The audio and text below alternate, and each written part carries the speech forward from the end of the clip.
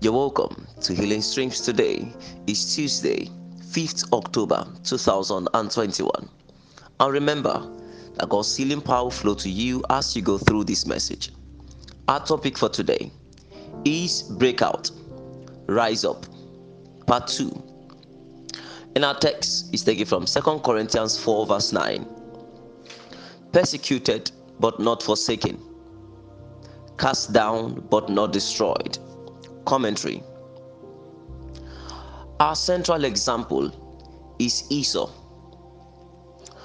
Until recently, almost all the expositions about Esau I have heard all points to his error of devaluing and selling his birthright to Jacob. This spiritual transaction was what made the plot of Jacob and Rebekah to succeed, and Isaac released Esau's blessings on Jacob. They all end here without going any further, whether he stayed in the failed state or rose up. Esau became revengeful. He wanted to kill Jacob. Jacob ran away and left all the inheritance both of them would have shared for Esau alone. The anger on Esau made him to continue the path of error. Just like some people think it's too late to experience a turnaround, so they press on in wrong paths. It is never too late for a transformation to happen to a man. Do not travel deeper in error. Retracing of your steps in Christ is still a possibility. There is hope for you today.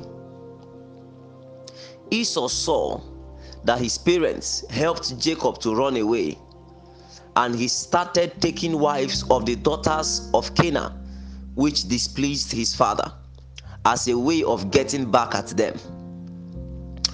When he saw that this was not working, he remembered that even if his error made Jacob to take his blessings, there was still a blessing that was released on him that he was not paying attention to. What was the blessing? Let's press on and discover tomorrow by the mercies of God. You are blessed. Amen. Action point. Do not travel deeper in error. Can you join me and pray and say to me, say, Father, I thank you for your word to me today. I receive grace to break out and rise up. And I declare that you receive the healing power now and grace to live healthy in the name of Jesus. Amen. Yours in his service, Joshua Chukudi Ezekiel. Feel free to share. God bless you.